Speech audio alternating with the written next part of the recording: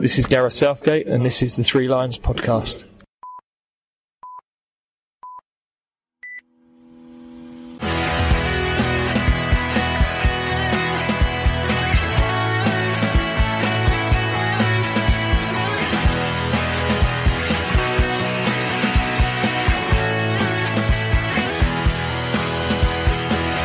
Hello and welcome to the Three Lions podcast. My name's Russell Osborne and I'm back with another of our European Championship lookbacks. We've covered 1980, 1988 and 1992, all of which are still available to listen to via your chosen podcast platform. And indeed, threelionspodcast.com. Thanks for all your comments so far, despite the fact England haven't really been that convincing, to say the least. Until now. If you know nothing about Euro 96, sit back and relax.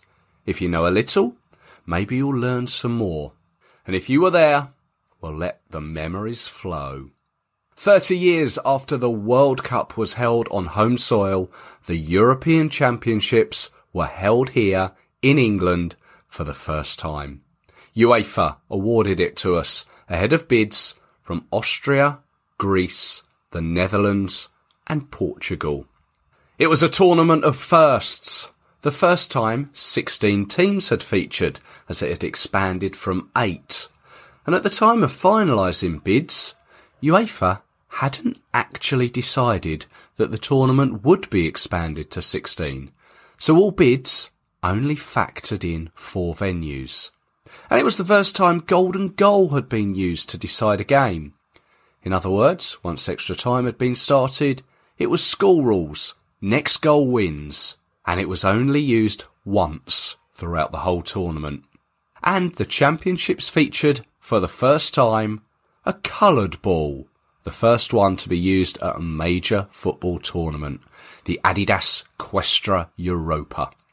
Now, following the World Cup failure, Graham Taylor stepped down as England manager and Terry Venables was appointed. As a player, he'd previously made 2 appearances for the Three Lions, both in 1964, and he was on Alf Ramsey's possibles list for 1966.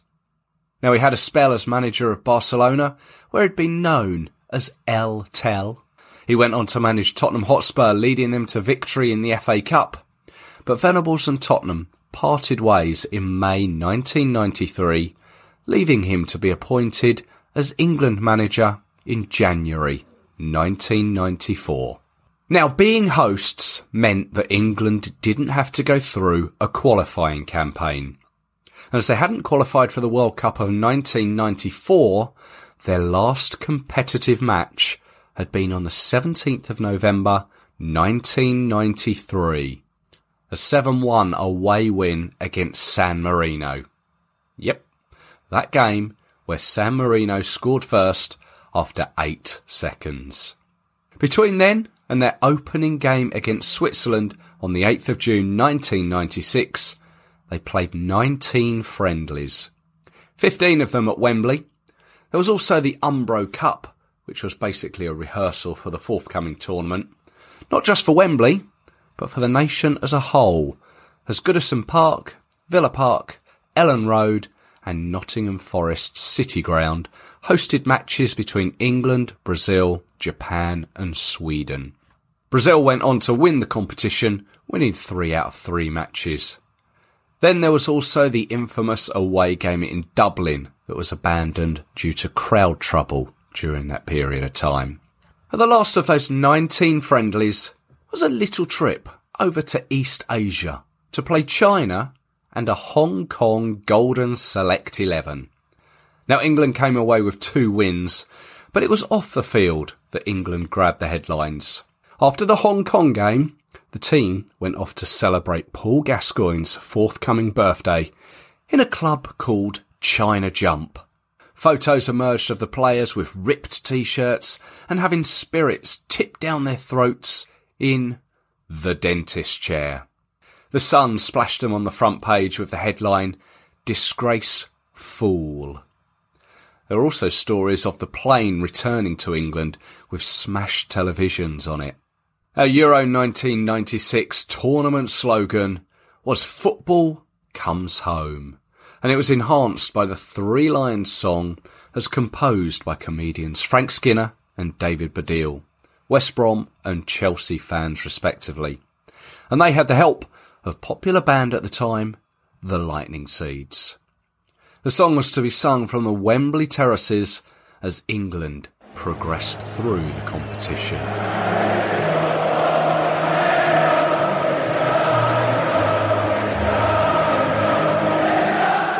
Actually, the official track though. That was done by Mick Hucknall's Simply Red and their song We're In This Together, which they performed at the opening and closing ceremony.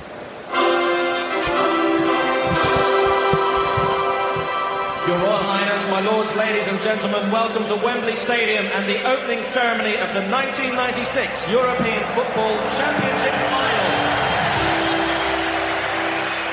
The opening ceremony was held at Wembley before the opening game between England and Switzerland.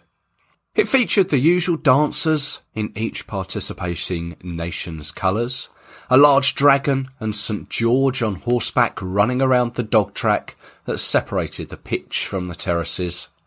Many Old England players from various eras walked out onto the pitch to be greeted. Stanley Matthews, Jimmy Greaves, Ray Clements, Ray Wilkins, Glenn Hoddle and Gary Lineker.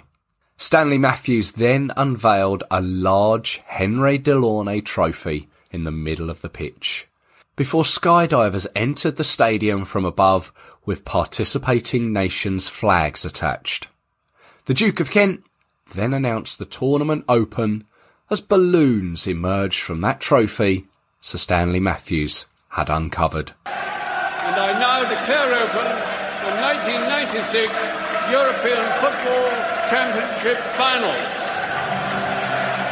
Alongside Wembley, there were 7 other stadiums in use. Newcastle's St James's Park, Liverpool's Anfield, Manchester United's Old Trafford, Aston Villa's Villa Park, Nottingham Forest City Ground, Sheffield Wednesday's Hillsborough and Leeds United's Elland Road. And alongside England in Group A were Switzerland, Scotland and the Netherlands. Group B consisted of France, Spain, Bulgaria and Romania. Group C, Germany, Czech Republic, Italy and Russia. And finally in Group D, Portugal, Croatia, Denmark and Turkey. The squads had now increased from 20 players in 1992 to 22 now in 1996. Terry Venables opted for the following. In goal, 3 players, David Seaman, Tim Flowers and Ian Walker. Defenders, Gary and Phil Neville, Stuart Pearce, Tony Adams, Gareth Southgate, Steve Howie and Sol Campbell.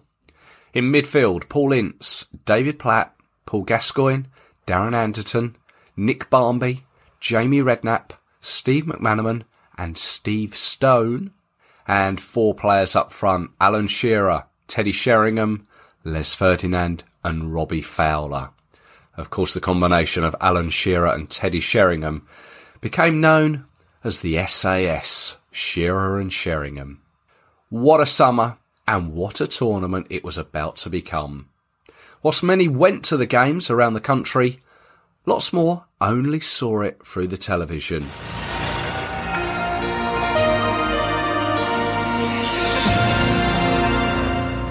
With the BBC,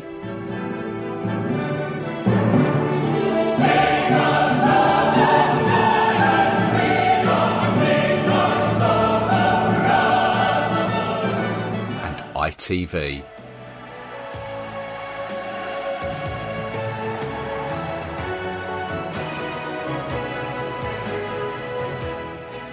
Now, let's talk with another England fan who was part of it.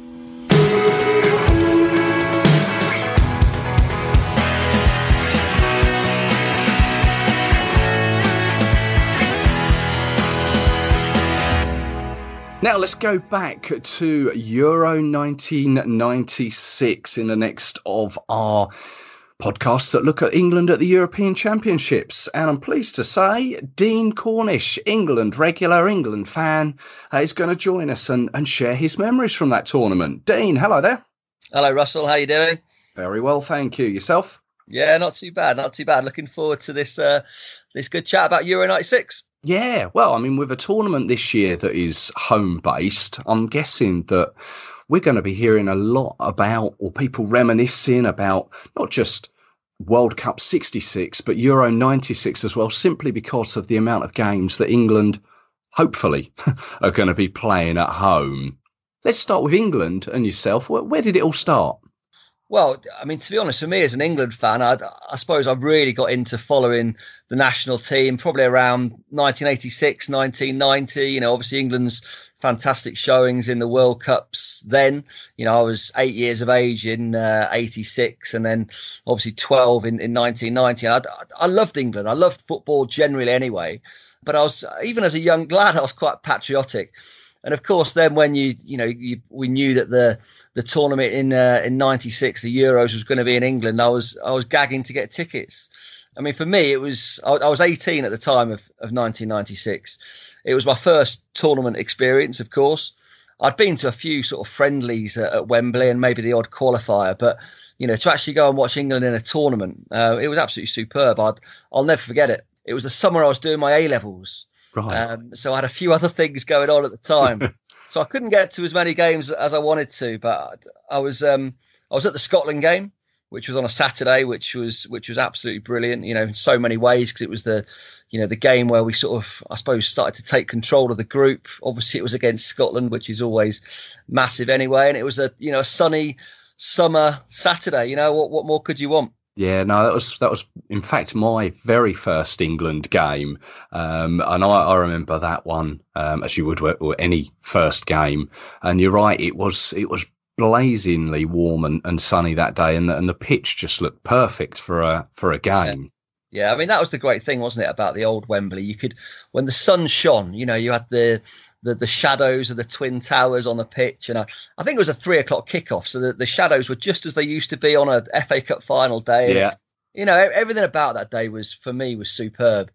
I mean, I remember obviously after the win, driving back up the North Circular, and I remember seeing lads like they're all outside the pubs, all, you know, everyone's beeping each other, and you know, flags were flying, and it was a great time to be an England fan. It really was. But I do remember during the game, obviously, you know, everyone knows about Paul Gascoigne's goal, obviously the second, but it was the penalty save for me. That was the bigger roar. You know, it was absolute bedlam when Seaman saved that penalty from McAllister.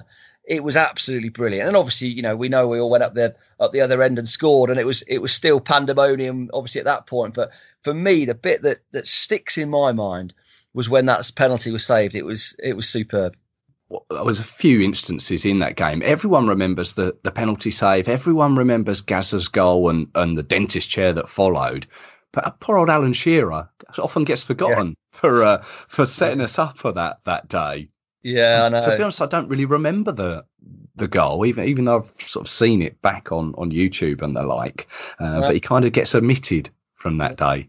It does, yeah. I mean, it was funny. Shearer generally in that tournament, I mean, he was absolutely superb. But you know, just before the tournament, he couldn't score for Toffee. Really, I think I don't know exactly how many games it was, but maybe there was 10 games or so before the tournament started, and he wasn't scoring like he obviously had been in the Premier League, obviously, as it was at the time, or well, obviously still is. But yeah, as soon as he scored his first goal against Switzerland, wasn't it, in the first game? Yeah, you could sort of tell that he was going to go on a run then, and that he did. I mean, he was great throughout. He was Shearer, you know, for his absolute best for England.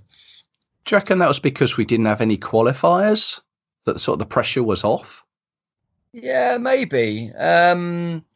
Yeah, you could say that. I suppose it's strange, isn't it, when you host a tournament? Because you say you don't get any real football for a couple of years beforehand, do you? No. So maybe it was partly to do with the pressure. Maybe you just didn't get any luck. You know, and it's not easy scoring goals in international football, and you know it's a cliche, obviously, but often you go a few games without a goal, then suddenly you get one, and then they flow from there, don't they? Yes, yeah, you're right. How did you go about getting your tickets? Because I seem to remember, I mean, I only went to the one game during the tournament, but I got it through, and the name of this bank I always forget it, but I got it through a bank. I had to apply through a bank, and it was a bank with a yellow logo. That's all I can remember. Right. I don't remember that, but I remember having a paper application. It was like a sort of card leaflet almost, and you sort of just basically filled out the games or the tickets you wanted and sent it off. And I wouldn't say it was guaranteed that you were getting those tickets, but I certainly didn't have any problems. I think the tickets I had for the Scotland game were good tickets. I think I might have gone for like one of the higher category tickets, knowing that would be the more difficult one to get. But the Spain game, I also went to the Spain game, which obviously was the quarterfinal, and we just thought we were going to win the group, so we applied for as you do, the quarterfinals group winner of Group A or whoever it was, and I think we paid £35 a ticket. Which is still great, isn't it? Which is still great, yeah. I was behind the goal, obviously at Wembley, which you were quite a way back, weren't you, at the old Wembley? Yeah. Behind the goal in the Spain game, but I was pretty much on the halfway line for the Scotland game. But yeah, I certainly don't remember it being a hassle. I don't remember, obviously this was pre-internet days, so you weren't having to download the UEFA app, or I don't remember CAP certainly. Well, I wasn't a travel club member at the time, so CAP certainly wouldn't have come into it. I'm not even sure if there was a travel club at the time. Maybe there was, but maybe caps weren't a thing then. But yeah, I certainly remember it being pretty easy to get a ticket. Yeah, certainly different to times of now, where it's a little harder to get a ticket for a tournament, or the procedure is slightly different.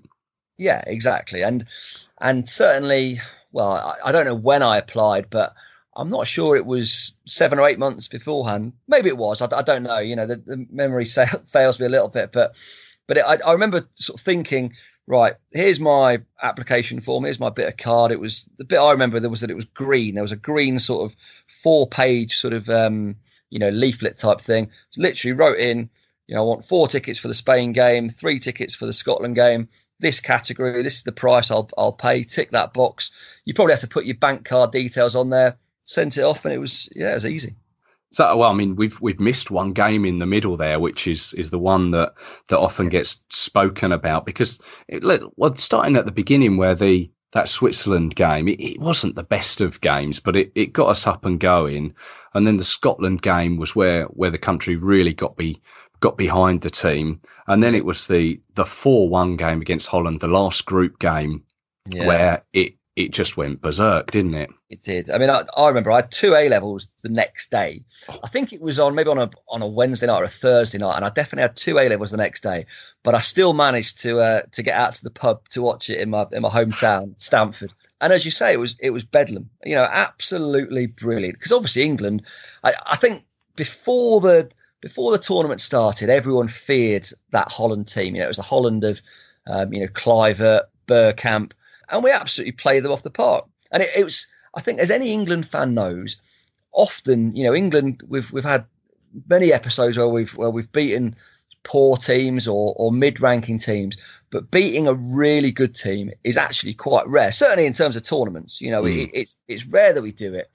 And that Holland team was a proper belting team, and we played them off the park. We didn't just beat them. We absolutely, we played superbly. I still think about the goal, obviously, where Gascoigne dribbles it around a little bit on the left, lays it across to Sheringham, who's just, I guess, on the D, lays it across with the right of his, or plays it to the right to Alan Shearer, comes on first time, right foot into the top right corner of the net. To me, that goal is as special in that tournament as Gascoigne's, because it was a team goal. It was the one that really sort of showed our dominance in that game. Oh, it was brilliant. Yeah. And it's the first time I remember as well watching a big England game in a pub where there was atmosphere. Maybe that's because of my age. Maybe because I was only 18. I'd probably not been, out into, watching tournaments. Well, in fact, I'm sure I had, because 94, obviously we didn't qualify. And before that, I would have just been at home with my parents watching it, I guess. But I certainly remember there being atmosphere in the pub.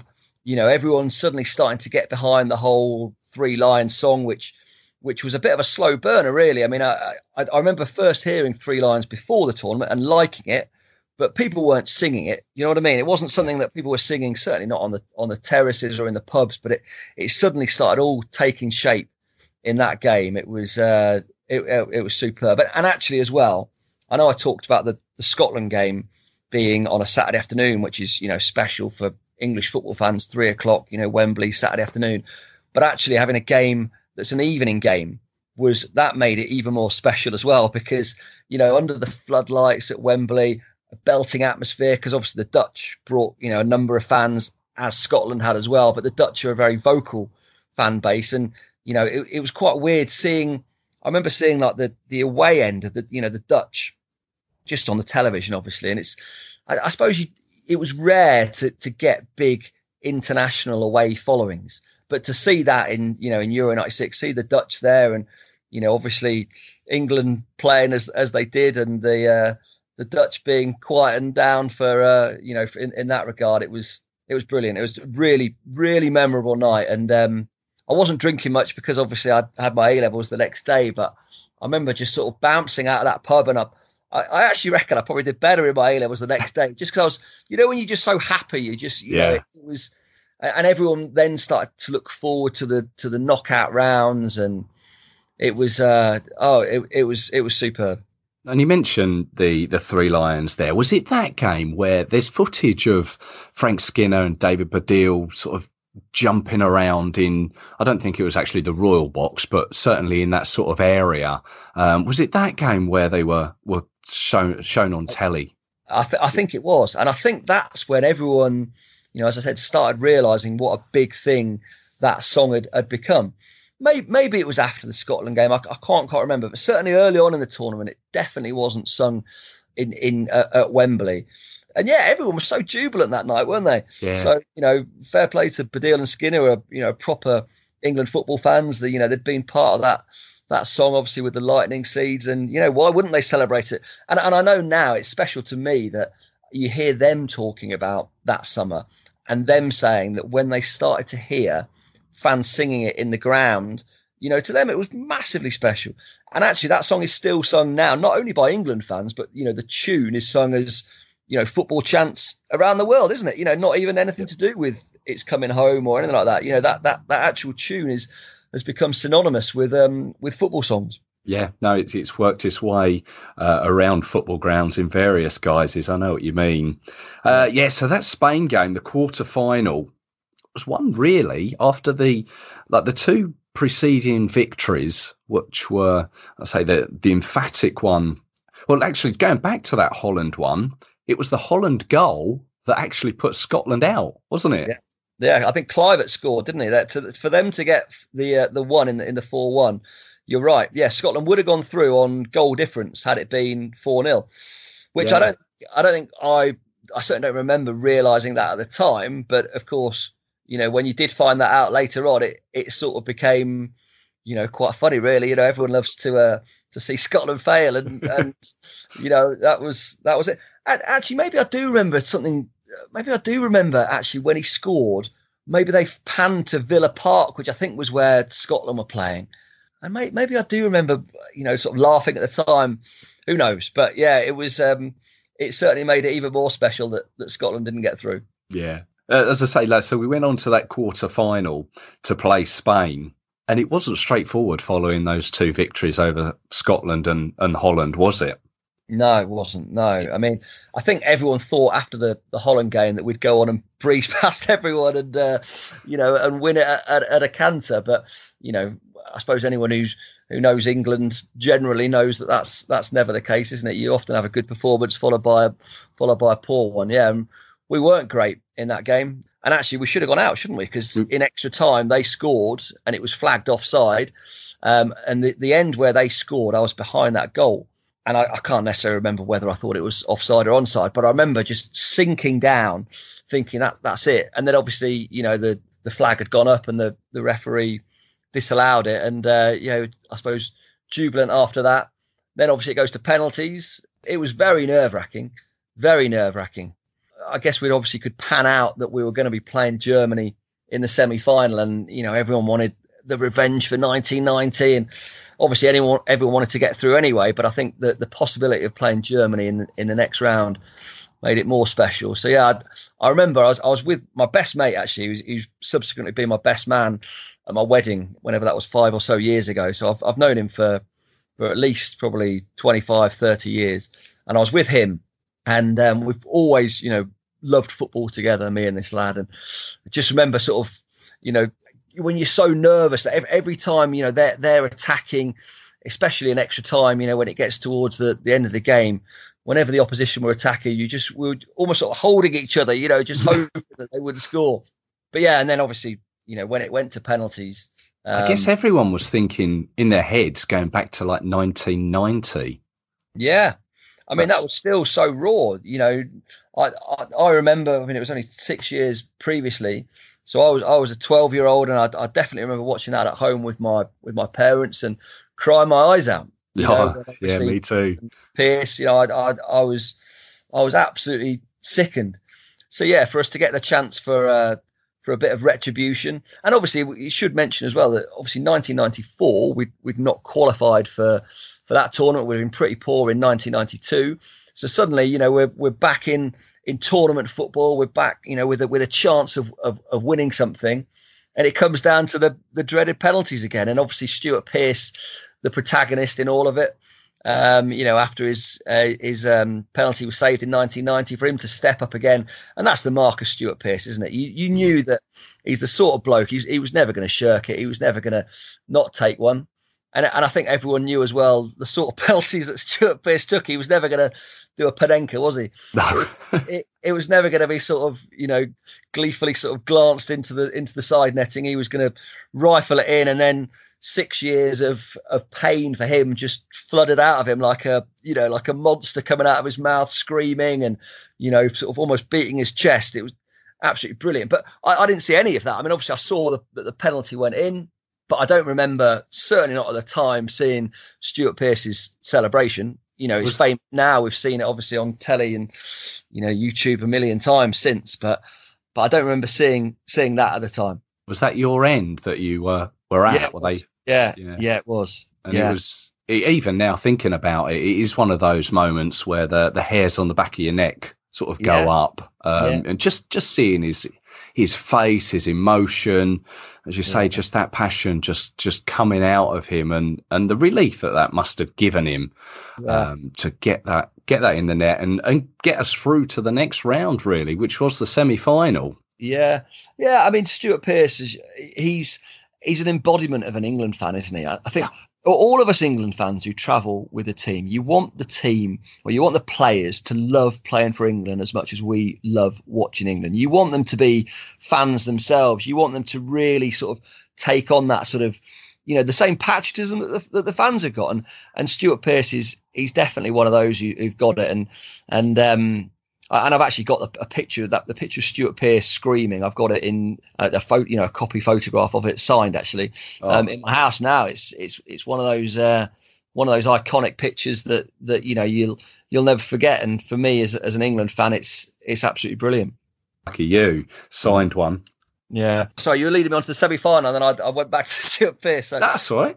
But yeah, the semi-final, I actually had a leavers ball that night. The school, as I mentioned, it was my A-levels that year, and at that point we'd finished our A-levels and we had our leavers ball. So even though I hadn't ordered a ticket beforehand, there were tickets that were available. I think obviously the allocation to England. I remember hearing after the Spain game that there were 11,000 tickets on sale to England fans. Wow! And of course, me and my pal were like, God, we really want to go, but it was our school, leavers thing, which I guess it seems strange now to say it took priority, but it seemed to at the time. I don't know why.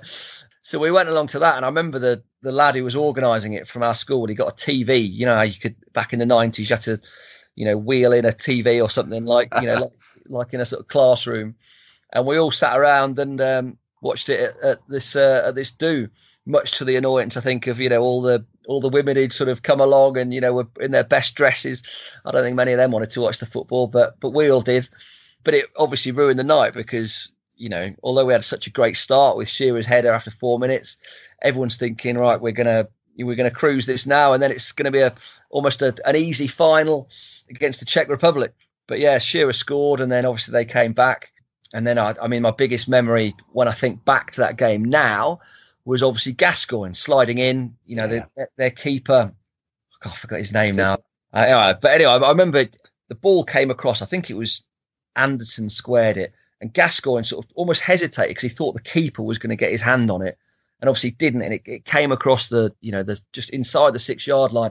Gascoigne, sticks his foot out, and he's just almost, if it had an extra half an inch on his stud, he would have got a stud on it. It would have gone in, and I mean that obviously, if it had done, then as I said, I think we would have easily won the final, and we wouldn't be talking of 60 years of hurt as we are now. Yeah, that's right. There was one thing about, and I'm sure it was this game. I remember watching it, the BBC, and I think it would have been John Motson.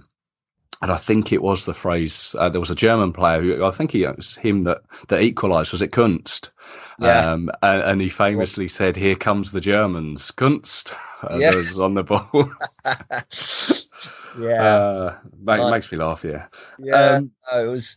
And actually, that's another thing about, and maybe I'm just getting a bit wistful in my old age, but the commentary as well of Euro 96, the commentators like Barry Davis, John Motson, these guys were iconic in my youth. They're iconic when I listen back to it now. Des Lynam, I think he said at the start of the semi-final coverage, good evening. In case you didn't know, there's a game on tonight or something, because obviously everyone in the country was sitting down for this game. Literally, that was probably the biggest, television event of the 90s, barring Lady Diana's funeral or something like that.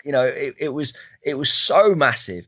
And, to look back now on YouTube and hear those commentators like Davis and Motson, who to me are head and shoulders above a lot of the guys that you hear nowadays. Maybe that's just me because I'm old and I'm, you sort of, you always look back with rose tinted glasses, who knows? But yeah, it was a real special time. Yeah. So we went on to after the penalties that we'd had against Spain had all gone our way, and Stuart Pearce had obviously expelled those demons. We were back in another penalty shootout, weren't we? Yeah, and the first one was Shearer, wasn't it? Shearer banged his in as he always did. I'm sort of guessing that, but I think then we had Sheringham put his away. Yeah. Gascoigne definitely put his away as well. Weirdly, Ince didn't take one. I can't remember. Maybe Anderton took one and scored, and it was 5-5, wasn't it? I think did everyone score their penalties in sort of the sort of normal penalties? And then of course they took the 6th one. Southgate took the 6th one first. I think obviously it got saved, and then it was the chap with the moustache who stuck the Germans one away for them to win. Yeah, I'll never forget his smug face either. The German lad put his in, can't remember his name, and he sort of turned around and he almost did a little bit of an Alan Pardew dance, in Alan Pardew in the FA Cup final a few years, and he just had this smug face with his moustache. Was that Mola? Might have been. I can't remember, but yeah, I mean, it still annoys me now, 30 years on. Obviously, Gareth Southgate as every time he's interviewed, unfortunately, he gets asked about it. But there was a great picture taken or edited last year during the World Cup where it showed him dejected after missing the penalty. I think he had his hand over his nose and over his mouth, and there was a 2018 Gareth Southgate being edited in to put his arm around him, which I thought was a wonderful touch. Yeah. But it kind of made him really, I think, last year and after that miss. Yeah, I think so. I think you could see, obviously in the Colombia game, you could see what it meant to him.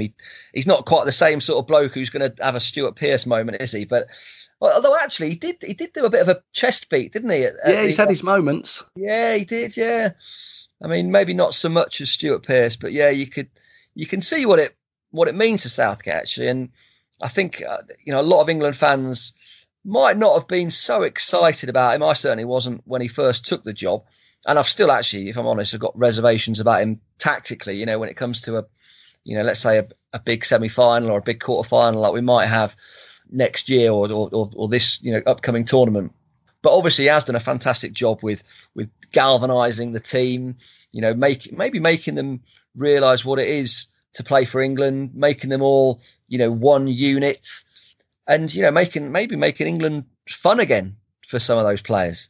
Yeah, I think you're right. He's passed on that experience, and those players that are playing under him, maybe they were in the same position as we are watching it. Or maybe just a little bit too young, but they've certainly all seen it on the likes of YouTube and that sort of thing. Yeah, I really think it, without sort of sounding, parochial or xenophobic, I really do think it makes a big difference having an England manager, A, being English, and B, having played for England. I think, they can pass along, the sort of, the mantle of being England players onto England. So England players go on to England managers, and then you can talk to the current players about what it was like in the past and explain to them, how important it is. And also the current players probably look at that manager and think, well, he's been there and done it, so I'll listen to him.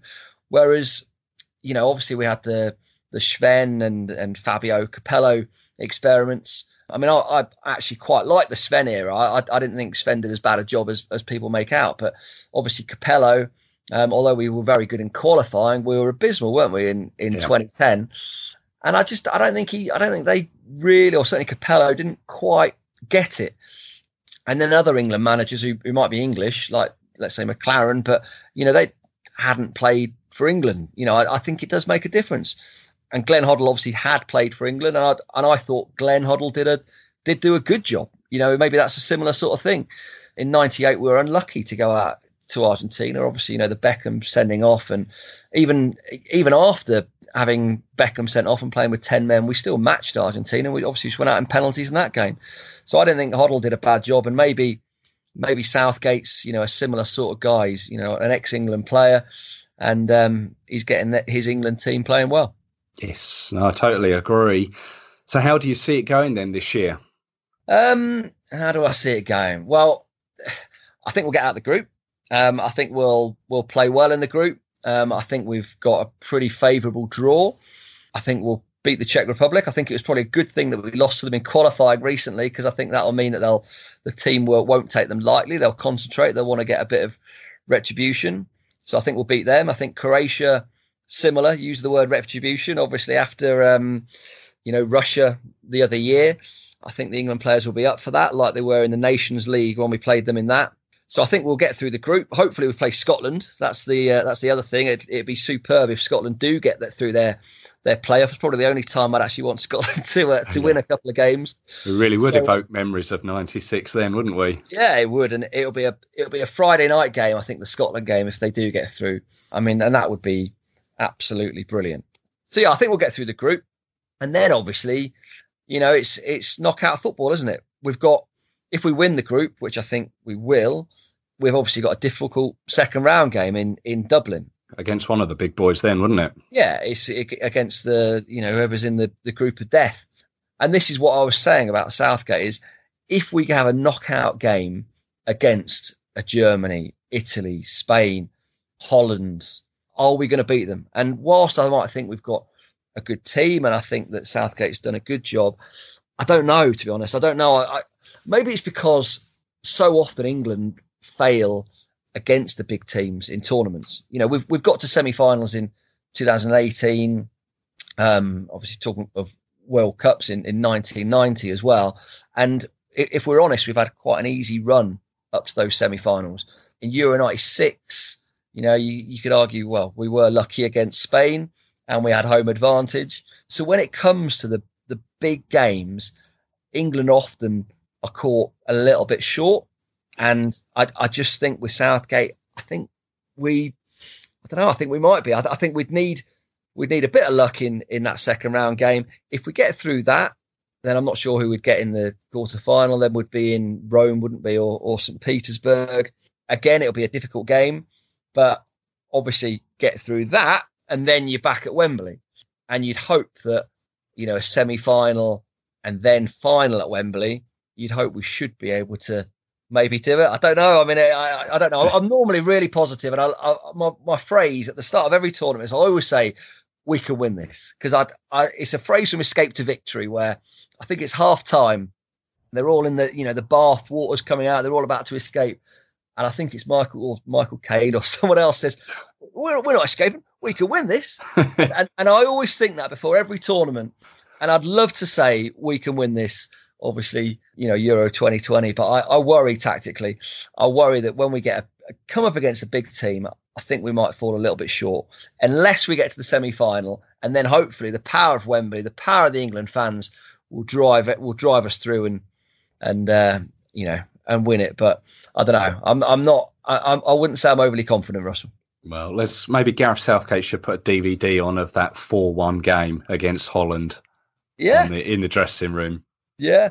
Well, and I tell you what, actually, one thing that hopefully there'll be a re-release of Three Lions, or someone else will do a decent football song that captures the nation, because you almost need that, especially with a sort of home tournament.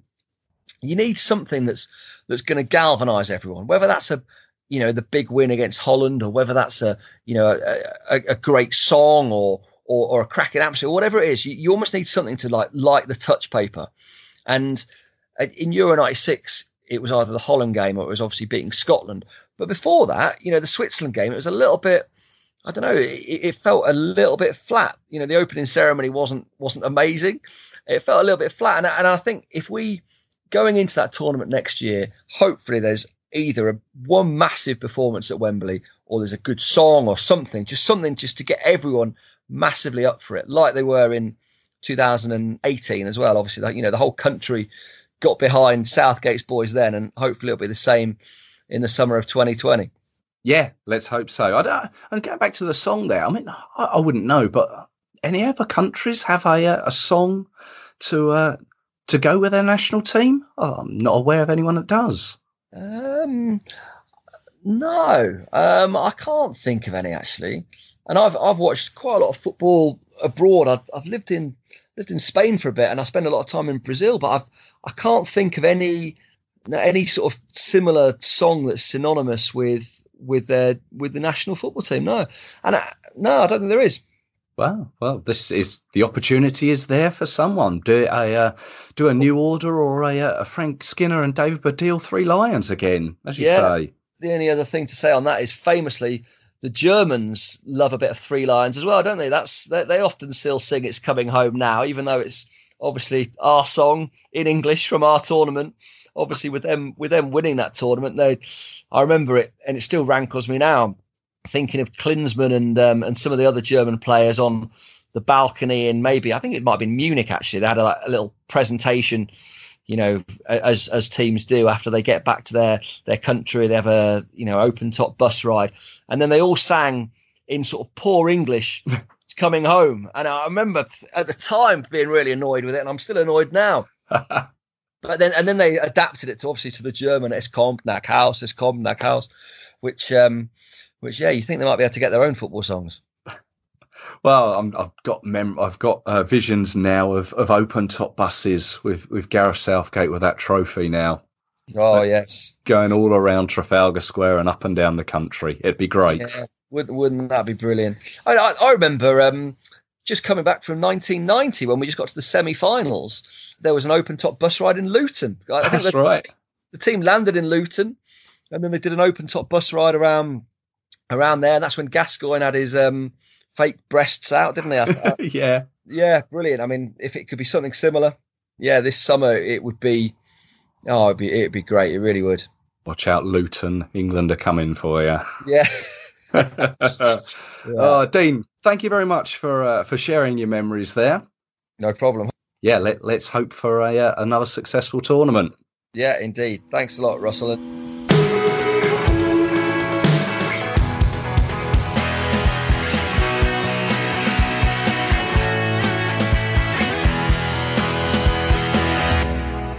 Thanks to Dean Cornish there and his memories of a great tournament. Oh, so close. Penalty saves, penalty wins, glorious Gaza, and the Germans again. As we said at the beginning, with this year's tournament being held partially at home, hopefully we can have some similar memories to make, what with Wembley once again being at the centre of it all. Thank you for listening. I hope you've enjoyed it. Don't forget, all the previous Three Lions podcasts are available, including Euros 1980, 88 and 92. Just search your podcast provider or take a look at threelionspodcast.com. Plus, I'd be grateful if you could leave a positive review on the likes of iTunes or Spotify. It means that the podcast gets a little more exposure and more people have the opportunity to find it. So until the next time, cheers!